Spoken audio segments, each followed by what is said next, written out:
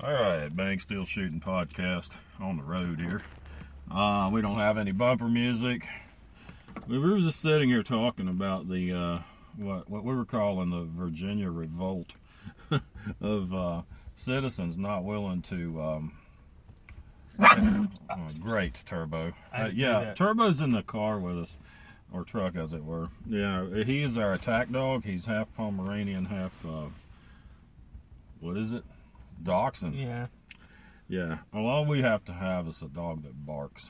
You know, we said get you a big old mean shepherd, and those are cool. I love them, but if I got a dog that barks, that's all I need. I got something a whole lot meaner than any dog right next to the bed there. You know. What was I saying? Oh, NRA. And Turbo, you be quiet. Yeah, they come to the table like 70 states into this. 70 counties, I'm sorry. 70 counties into this. And then they decide they're going to be a part of it and come riding in. And the NRA is nothing but a bunch of cowards at the moment. This proves it. I've talked about this in previous podcasts, but I have completely withdrawn all support from the NRA. People are like, oh, well, it's our last line of defense. It is absolutely not, and people who think that it is do not have their head in the right place. Well, you said this, and I was not quite ready to go there a while back. I was thinking, well, we kind of could use them if, you know, they do have the ears of a lot of politicians. That's probably still true, but now I'm on board with your side because of what we've seen here in Virginia. The VCDL, Virginia Citizens Defense League, has bellied up to the bar and taken care of some stuff. And they've gotten out there and, you know, they've given folks a source to go to find out what's going on and so forth. There is a rally in Richmond next month on the 20th. There's information at VCDL about how to attend that. I think there could be thousands and thousands of folks show up. With all the people showing up for the Sanctuary County meetings, if a quarter of the people from each Sanctuary County meeting showed up in Richmond, there would be thousands. There would be tens of thousands. Yeah. There would probably be 20 or 30,000 if just a quarter of the people that showed up for their county Second Amendment sanctuary meetings showed up. So, VCDL leadership, Philip Van, I can't think of his last name. Cleve, I think. Cleve, yeah. I don't know too much about him. He seems pretty cool. He did put the word out, you know, bring your handguns if you feel that you want to be armed. He said if you bring long guns, what's going to happen is the media is just going to follow you around and make the entire group look like they're getting ready to throw down. Now, maybe that is what it should look like. Well, and that's another thing that I'll mention, and I am not in any way saying that I don't support VCDL. I do. I think that at the moment, I think that their heads are in the right spot. But we need to remember that they could easily take a turn for the worse, just as the NRA did. I mean, 10 years ago, we never really would have thought that the NRA would have just totally gone belly up. So don't put your faith in organizations like the NRA or VCDL or any organization like that.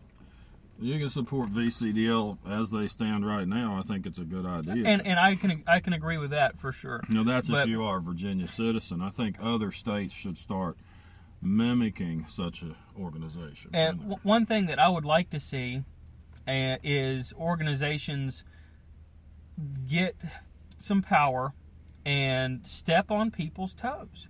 I mean, because this is getting ridiculous. I mean, the NRA, this is part of the reason I was so pissed at the NRA, is they had a platform. They could have done so much with it. They could have said to all of our members, go ahead and get your autos, go ahead and get your suppressors, and there's nothing that can be done about it. If there were 4 or 5 million people in America that just decided, you know what, I'm going to get whatever I want. I'm going to get my fully automatic AR. I'm going to get a suppressor. I'm going to go ahead and do that. And you know, and the members of the NRA will be there to defend me if a tyrannical regime tries to stop me from having what my rights say that I can have. But only that would happen is if the NRA went total Ted. Right, and that's why I support Ted Nugent for president. Total Ted, hashtag. Total Ted Nugent for president of the NRA. I think that would be good. You know, we're not going to go out bothering people. You know, the liberals just fear that we're just going to run rampant like marauders. You know, that's not who we are. We are freedom-loving Americans who simply want to preserve that freedom not only for ourselves, but for our families, our children, our grandchildren. You know, so it's sickening to see liberals trying some of the stuff they're trying, but it's very heartening to see what kinds of pushback have been going on. I don't know if they're going to try with the Roanoke City Council again. I watched that unfold. That's hopeless to try. Well, you know, but it's worth continuing to try. But I think that some things probably should be sorted out with who goes in there. Yeah. The guy waving the hybrid Confederate flag, Virginia flag, he didn't do any favors for our side. I am as Southern as the next guy. I love the stars and bars. I see it for what it is. It's not racist. It is our heritage. But, you know, when you go in doing that... You're not helping. No, you're not helping. What needs to be done, and I'm on Facebook with him. I think he's done some YouTube videos. Matt Das Cowboy, D-A-S Cowboy. I think he's in Roanoke, and he's trying to get this worked out, and he said the other day, I'm not giving up on this. And that's good. What needs to be presented to the Roanoke City Council or any of these other city councils in Virginia or in Greater America? Is there any Greater America than Virginia right now? I don't think so. I love my state now, my Commonwealth. I just get choked up because we have stepped up to the plate. You know, I was embarrassed to be a Virginian about 3-4 weeks ago, but now, man, I am so happy. But in other areas of the country, and certainly in these cities in Virginia that are going to hear these meetings, and counties as well, it needs to be presented thusly. You guys are concerned about lawsuits. Some of you have mentioned that what if we go sanctuary and then there's a lawsuit because somebody uses a dreaded 15-shot pistol and commits a crime. The burden would be to prove that pistol would not have been in that locality anyway. So they'd be, you know, it's not as likely to gain traction as it would when it cuts the other way. What these city councils and these county boards of supervisors need to realize is if your actions by not declaring to a sanctuary cause certain individuals, certain citizens to give up guns that they currently own that they can use to defend themselves and their families with, and then someone attacks that man or that woman in their home and they've got nothing. She had a high capacity pistol that she went ahead and got rid of because Northam said she shouldn't be allowed to have it. Did she get anything else to replace it? Well, not quite yet. She didn't, not yet. And here she is, vulnerable, and someone goes in on her and kills her. If that's my relative, if that's one of my sisters or my daughter or my niece, we're going to open up a lawsuit on that municipality or that county with both barrels. I did look into this. Some attorneys say, well, that's really difficult to do. Yeah, a lot of things are difficult to do, but you do them anyway. So they need to realize they have some vulnerability there by not going to a sanctuary, because if somebody disarms and is subsequently hurt, and obviously you can prove they got disarmed because of the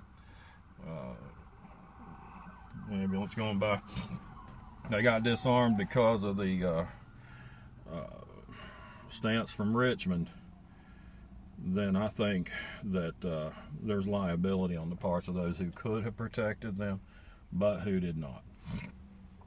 Wasn't it wonderful to see that, well, it was a phone call from the desk sergeant, headquarters, Virginia National Guard. If you guys haven't seen that, look it up. We have it linked on the Bang Steel Facebook page. He pretty much said, look, we got 8,000 people here in the Guard. He said, not all of those are going to be combat troops. He said, we'd be looking at about 2 million gun-owning Virginians that we're supposed to do something about. And in effect, it's not going to happen. That sergeant was quite upset with that Democrat legislator, Meacham or whatever the dude's name was, who wanted to, use the National Guard as a threat against the citizens. The guardsman said, we swore an oath to the Constitution. First, to the Constitution of the United States. Secondly, to the Constitution of the State of Virginia. And after those requirements are met, then we'll listen to the governor, but not until then. So that was wonderful to see, wasn't it? Absolutely. So I think when the counties are addressed and the cities are addressed, and Matt Cowboy, if you do get back in there, your foot in the door back in at Roanoke, it wouldn't take but one speaker. And I'm not from Roanoke. I'd be happy to do it, but it wouldn't work, me not being from there. But one speaker should say, folks, if you don't go to a sanctuary, what you're basically doing is you're looking at all of us like we're felons, criminals. You want to see us disarmed. If you did that to me, well, I'm a peace-loving individual. Perhaps I would do something to keep from seeing bloodshed, perhaps. But I know people, that's not how they're going to handle this. I know individuals out there who have clean criminal histories, but if you tell them it's like that fellow in Goochland County, God bless him, I don't know who he was, but he said at that meeting, he said, if Virginia intends to make me a felon, I'm going to be the best felon I know how to be. So the folks that are sitting on these city councils and town boards of supervisors, the folks that you are looking at intending to disarm by your lack of action to support the Constitution, not all of them are going to roll over and hand you the guns like Dewey Oxberger at the Czechoslovakia border in stripes. Not all of them are going to do that. Most of them aren't going to do that. Most of them aren't going to do that. And again, if their action, or inaction, I should say, causes certain individuals to be disarmed and who they are then subsequently hurt, now that could put me in a rage. My sister, my niece, my daughters, disarm and are subsequently attacked and hurt severely or killed, I might not go to a lawyer. And I'm just going to leave it at that. All right. Just a short podcast here. No bump in, no bump out. Yeah, the NRA is a bunch of milk toasters. They're milk toasters. I mean, goodness. They proved it.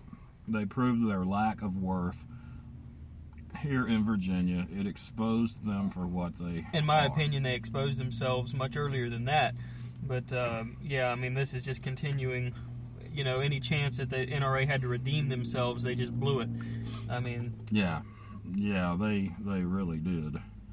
It's, so, you know, you probably should find somewhere else to put your money, at least until new leadership comes in at the NRA. And I might be misinformed on this, but I have heard that Wayne LaPierre has rigged things to where he's like Saddam Hussein it was in Iraq. You can't put him out. You know, well, they did put Saddam out, but you see what I'm saying.